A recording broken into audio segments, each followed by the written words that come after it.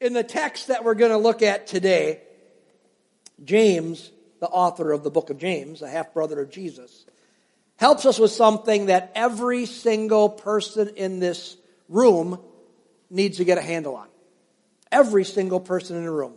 Not one Christian will walk through their life, not one human being will walk through life, without having struggles and issues and things that grip us and control us. And at least have the potential of doing that. And so what James is going to write about today, and we're going to read about, is how to be an overcomer in Christ. How to be an overcomer. And if you were here last week, you might remember that the preceding verses that we looked at last week, James was confronting Christians who were compromising their spiritual lives.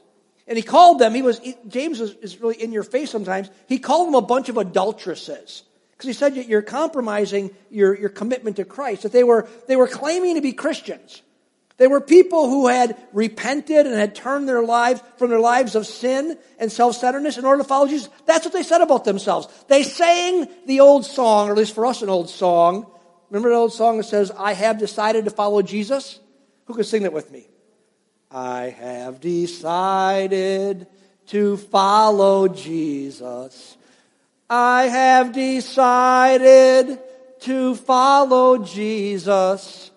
I have decided to follow Jesus.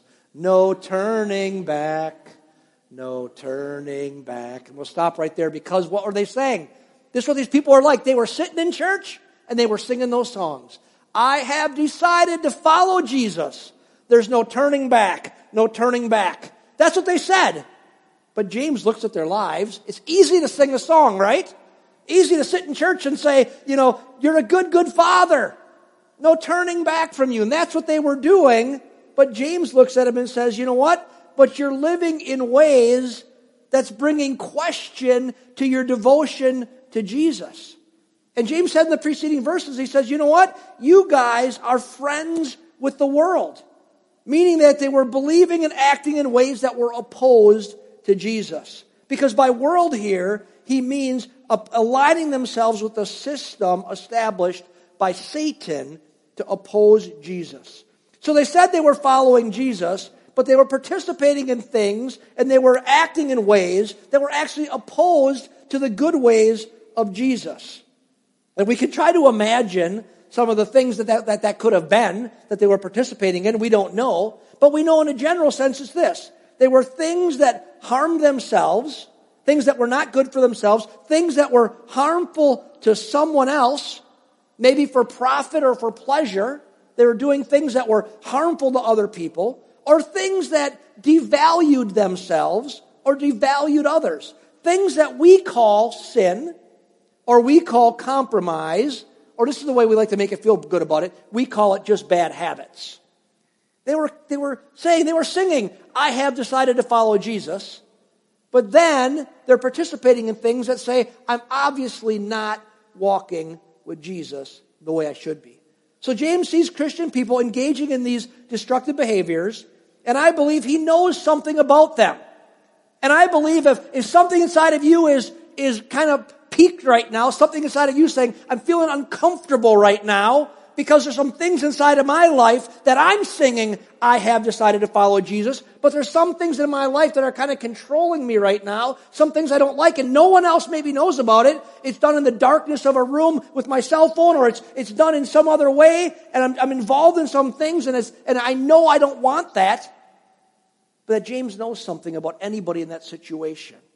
He knows that many of those who are participating in these things want to stop doing them.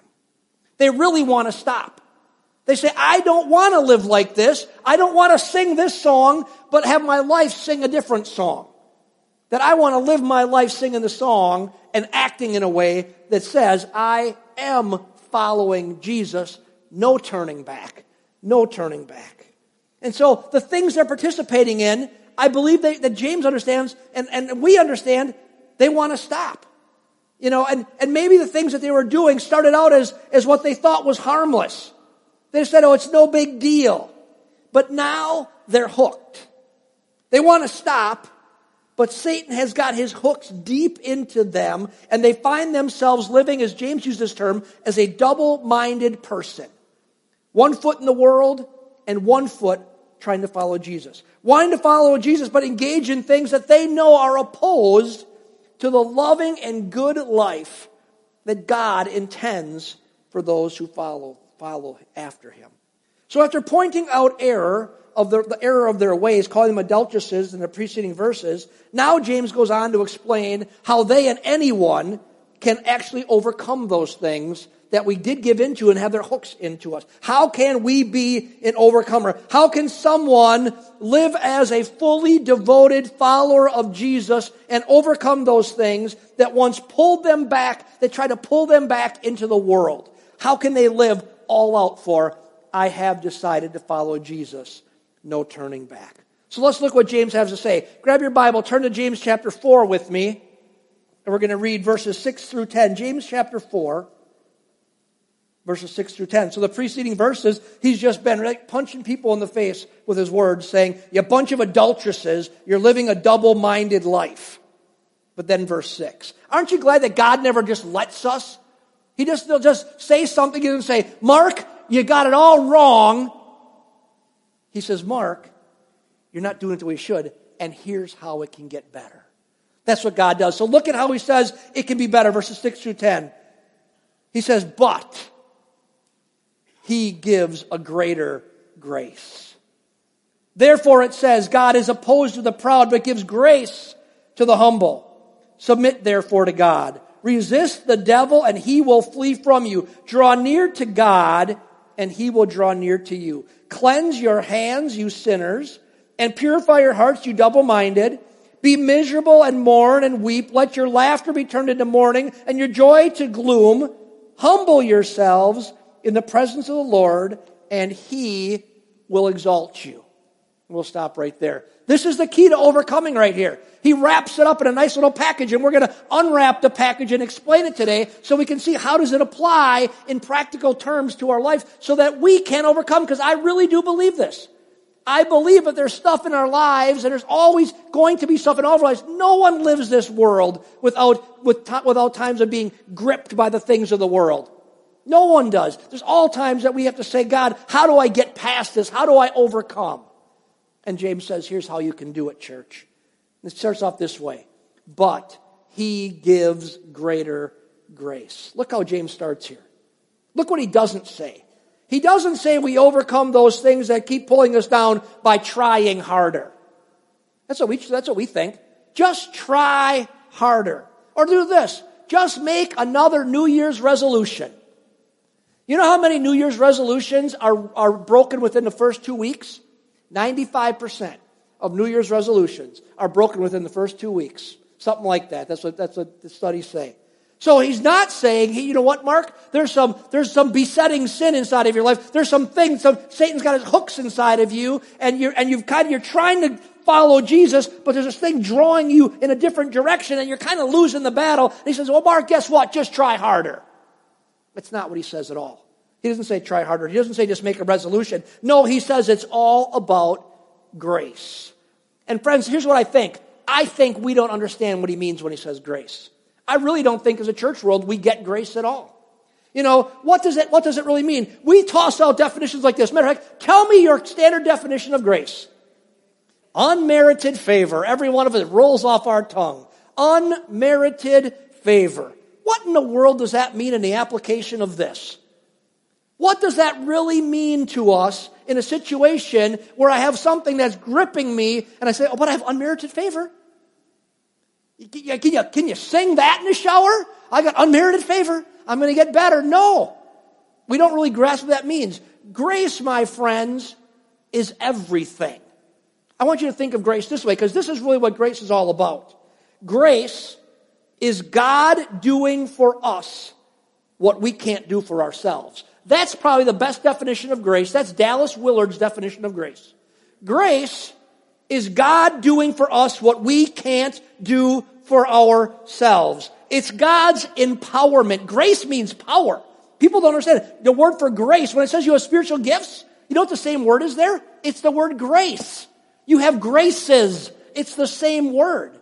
that empowerment to do something. Grace is about empowerment to do in and through us what we cannot do on our own, no matter how hard we try. You want to know the right word for grace? Grace equals power. Grace means power, the power of God. And that's what James is talking about here. He is saying that we need God's power to overcome the strongholds that are in our lives. This isn't about self-help. It's about God's intervention and God's deliverance. It's about God's power.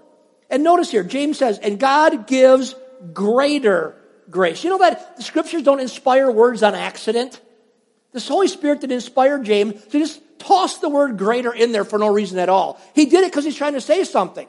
God gives greater grace. In other words, the grace that God gives that empowers us to overcome whatever is holding us back, whatever is enslaving us, whatever is defeating us, that the grace of God is greater than that. That whatever you are facing, the grace of God, the empowerment of God is greater than that. Think of it this way. It's like little David, the boy, facing great big Goliath, the warrior.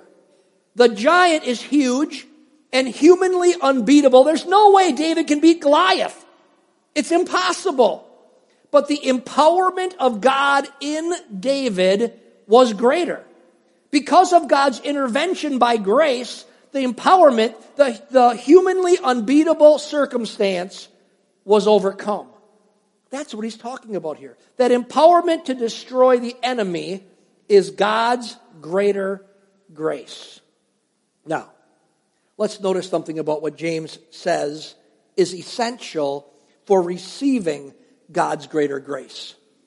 What he's not going to say is just you beg for it. He's not going to say God's greater grace comes from going to a Pentecostal prayer meeting. He's very specific on where God's greater grace comes from here. What does he say is essential to receive God's greater grace? He actually says this. God gives grace to whom? The humble.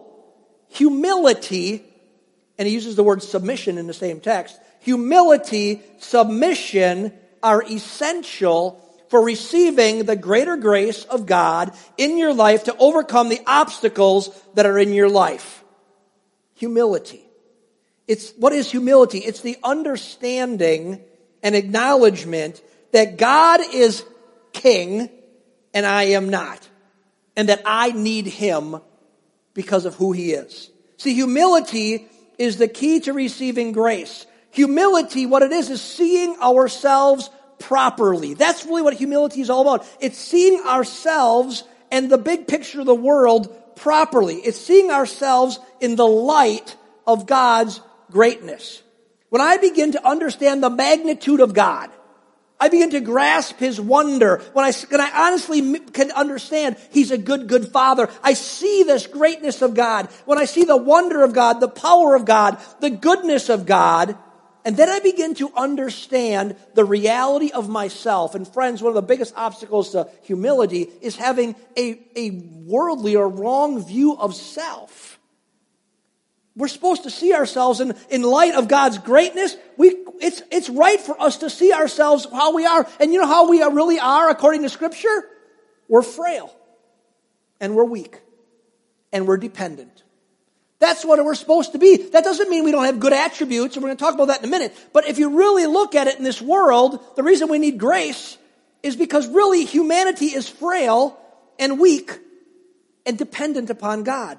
When I get a right picture of the incredibleness of God, and that this incredible God loves a frail person like me, then you know what my natural reaction is? I bow my knee to God. I bow my knee to God, and I acknowledge that he is amazing, that he is limitless, and what I do is I submit to him as my Lord and my God. Friends, that's humility. It's seeing God for who he is, recognizing, not in a negative way, but recognizing who I am as a human. Psalm 103 says this, God knows your frame. Another translation said, God knows what you're made of. The next verse, you're just dust. That's who we are. And God loves us, and he wants to empower us, but we have to understand he's God, and we're not. That's what humility is all about. Humility isn't the denial of one's ability or achievements. That's the misunderstanding of humility. Oh, I'm just an old rotten slug. That's not humility. It's not the denial of abilities or achievements. Rather, humility is not forgetting that those abilities and achievements are ultimately the result of God's goodness within you. That's what humility is all about. So therefore, humility is the opposite of pride. Now here's the question from the text that you ought to ask yourself as you're reading the text. Why would James say that having humility is essential to receiving the grace that we need to overcome the obstacles that are driving us away from, I have decided to follow Jesus, and saying, I'm going to follow the ways of the world? Why is humility essential for receiving the grace that I need to win this battle and win the war? Why humility? Very simple reason. Because the source of our obstacle, the source of our sin. Look at verse 7. Verse 7, it reveals the source of your troubles. The real source of your troubles. What's the real source of your troubles? Verse 7. The devil. Resist the devil. Friends, you need to understand something.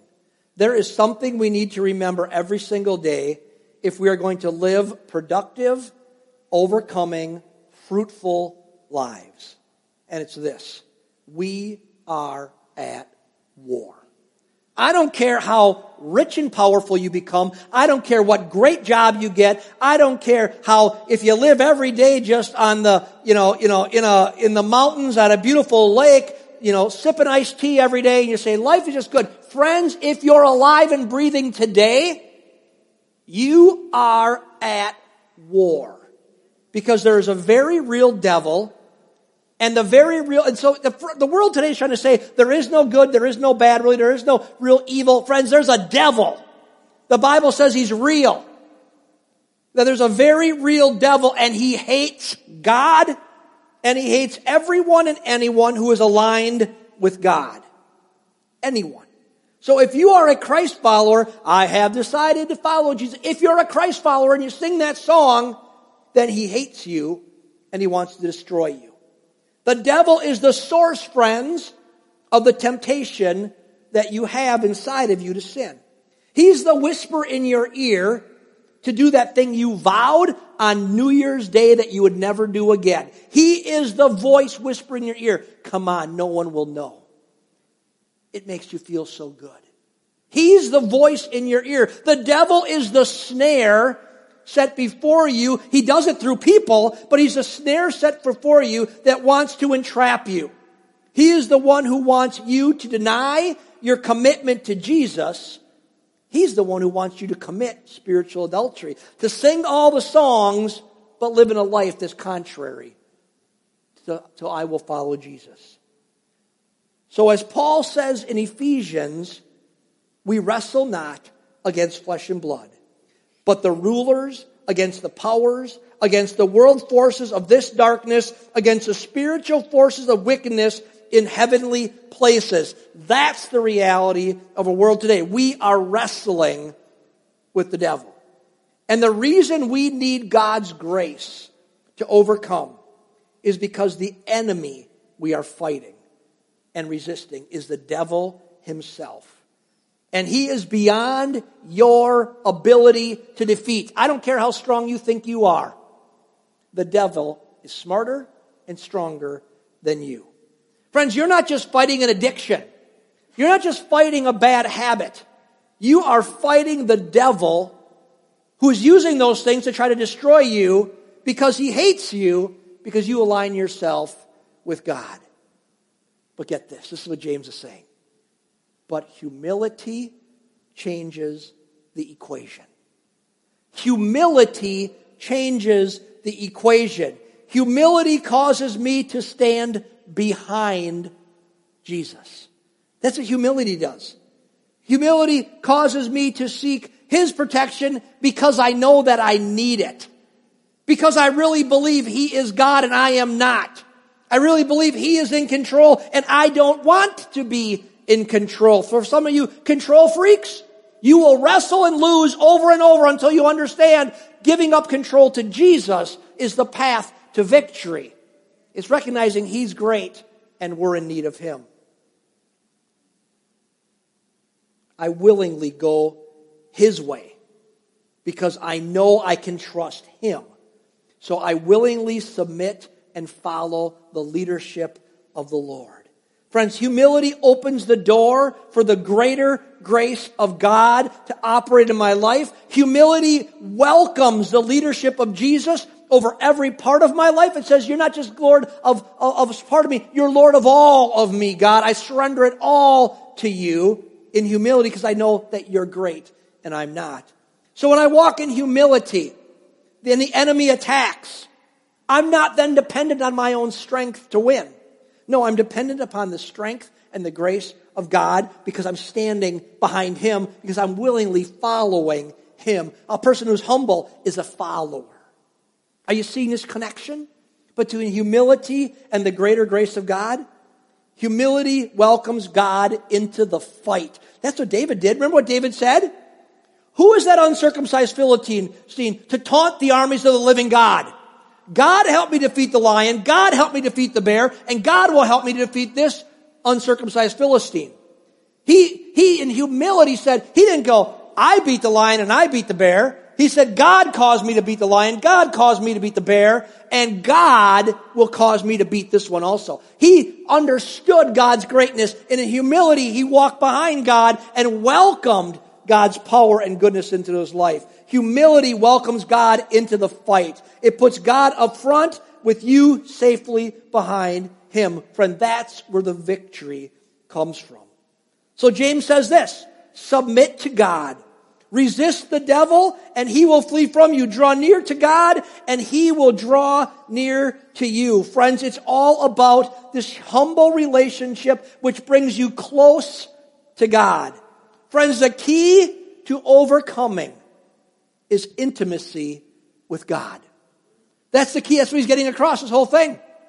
Draw near to God. Resist the devil. Look what he doesn't say. He doesn't say, oh, stand up in a mountain and resist the devil.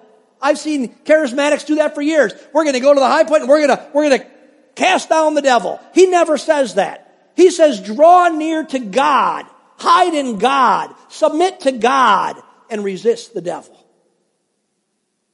It's all about being close with God. The key is to overcoming is intimacy with God. Then as you resist, you will have the greater grace that you need to be an overcomer.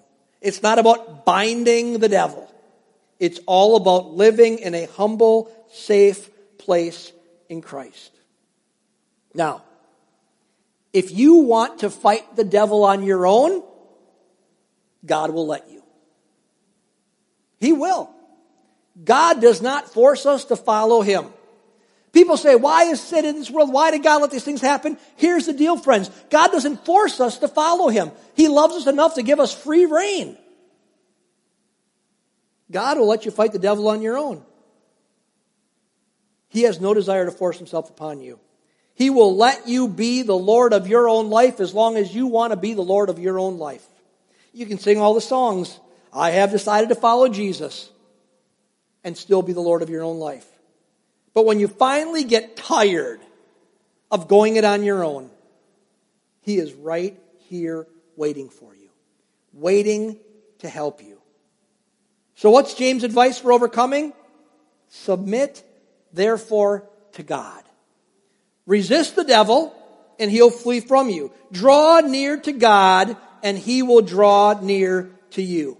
Victory, overcoming happens when God, by His grace, does the fighting in us and through us and for us that comes when we draw near to Him.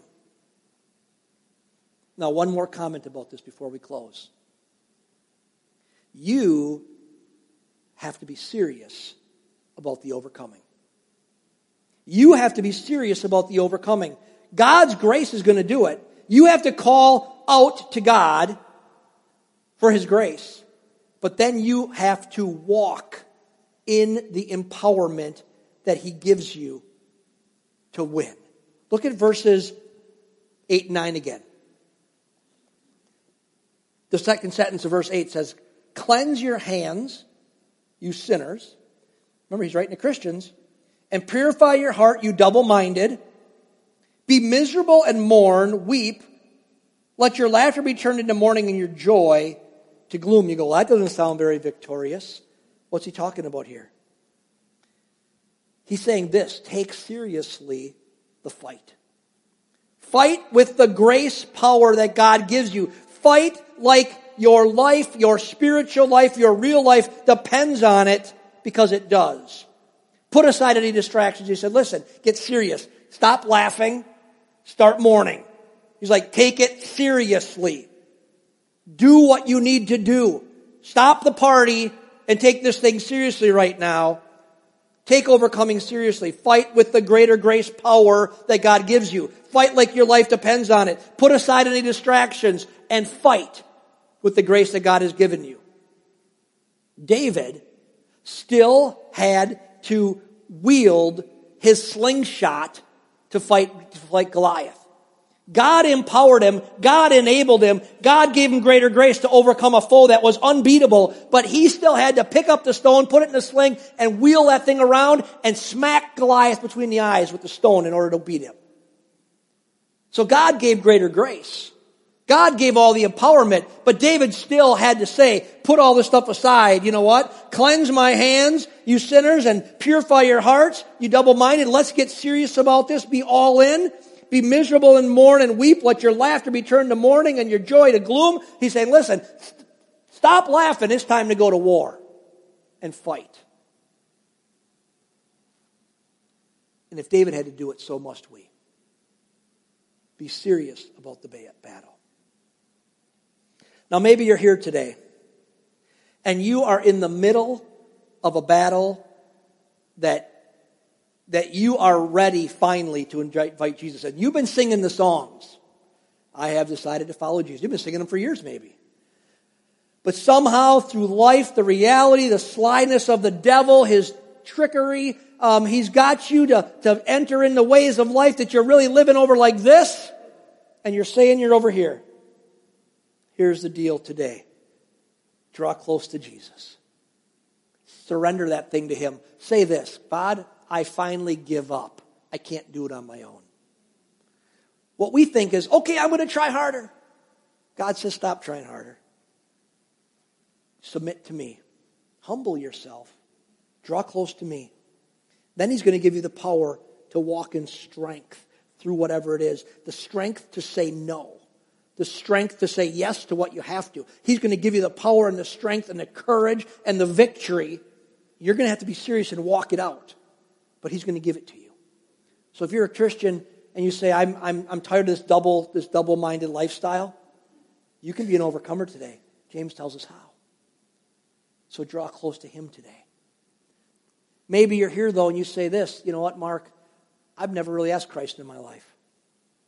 Jesus isn't part of my life. And I've been going it alone for a long time, and the fact is the devil's been beating you up pretty bad, and you know it. Well, today, if you're ready, you can give your life to Jesus. You can say yes to Jesus. You can say, you know what, God, I'm tired of being Lord of my own life. I'm ready for you to be Lord of my life, and I'm gonna ask you to come in and wipe away all the junk, forgive me of all the sins, make me a brand new person. This is what he does, and breathe spiritual life into me. Give me, the Bible talks about being translated from the kingdom of darkness into the kingdom of God's great light, the light of his Son, Jesus Christ. That he can do that today, and how he does it by us simply saying yes to God and walking me in. If you're tired of trying it on your own, he says, today's the day. Welcome him in to your life. You know you need Jesus. Today's the day. Let's bow our heads and pray together this morning. Lord, what a gift you've given us in the Bible. What a gift you've given us in these words from James of showing us how to be overcomers. Showing us how that we can win against a foe that is unbeatable on our own, but is nothing for you. And that, Lord, there are things in our lives, they're not today, they will be tomorrow. that are obstacles, and we need to overcome them. They're temptations. They're temptations to compromise. They're the temptation to not take you at your word and not do what you tell us to do, to not follow after you the way we should, to be half-hearted, lukewarm, not all in. And Lord, we know this, the solution to that, James is saying, is to draw close to you in humility and call out for your greater grace, for your empowerment. And so, Lord God, for any person in this place today that knows you as Savior and Lord, and Lord, there's something in their life that they've been making resolutions for and it's just not working right now, Lord, as they lift those things up to you. In the quietness of their heart, they just lift them up to you and they say, Lord, you know this thing. You know this thing, Father, and this attitude, this action, this involvement, and I'm tired of it. And I've tried and I've tried and I've tried and I've made resolution after resolution, but Lord, now what I need is greater grace. And so, Lord, we lift those things up to you this morning. We lift them up and we offer them to you. We say, God, I can't, but you can. And Lord, we're going to fight with all we have inside of us, all the power that you put within us. But Lord, we know just on our own it can't win. So we say this, God, fill us with your grace, with your power, your abilities that can do in us what we can't do for ourselves. And so today, God, we welcome you into the fight. Today, Lord, we recognize that you are the victor, and we want to hide behind you. And so right now, just in our heart and our mind, we say, Lord, I'm taking up my position behind you to be a follower.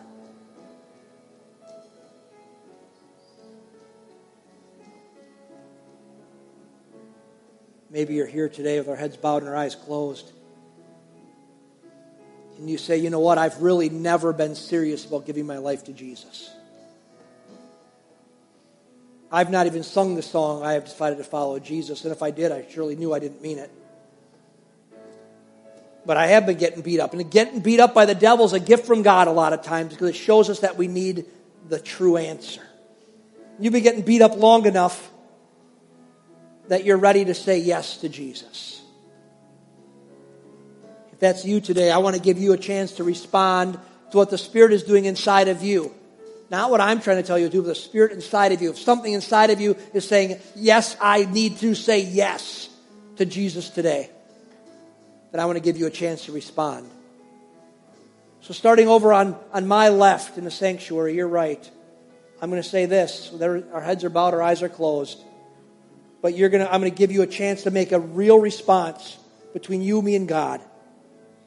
If you say, I'm ready to say yes to Jesus, I want to welcome him into my life to be my Lord and Savior, I want you to look up and look me right square in the eye. I'm just going to go from my left to my right. I'm going to go through the whole congregation. Okay? Center section now. Okay? All right, I'm going to invite the whole congregation this morning to pray with me. Because multiple people saying, I need to say yes to Jesus. And I'm going to invite everybody in the church just to pray this. And if you said you're ready to say yes to the Lord, there's nothing magical about the words. All we're doing is we're coming in line with what we were made to be.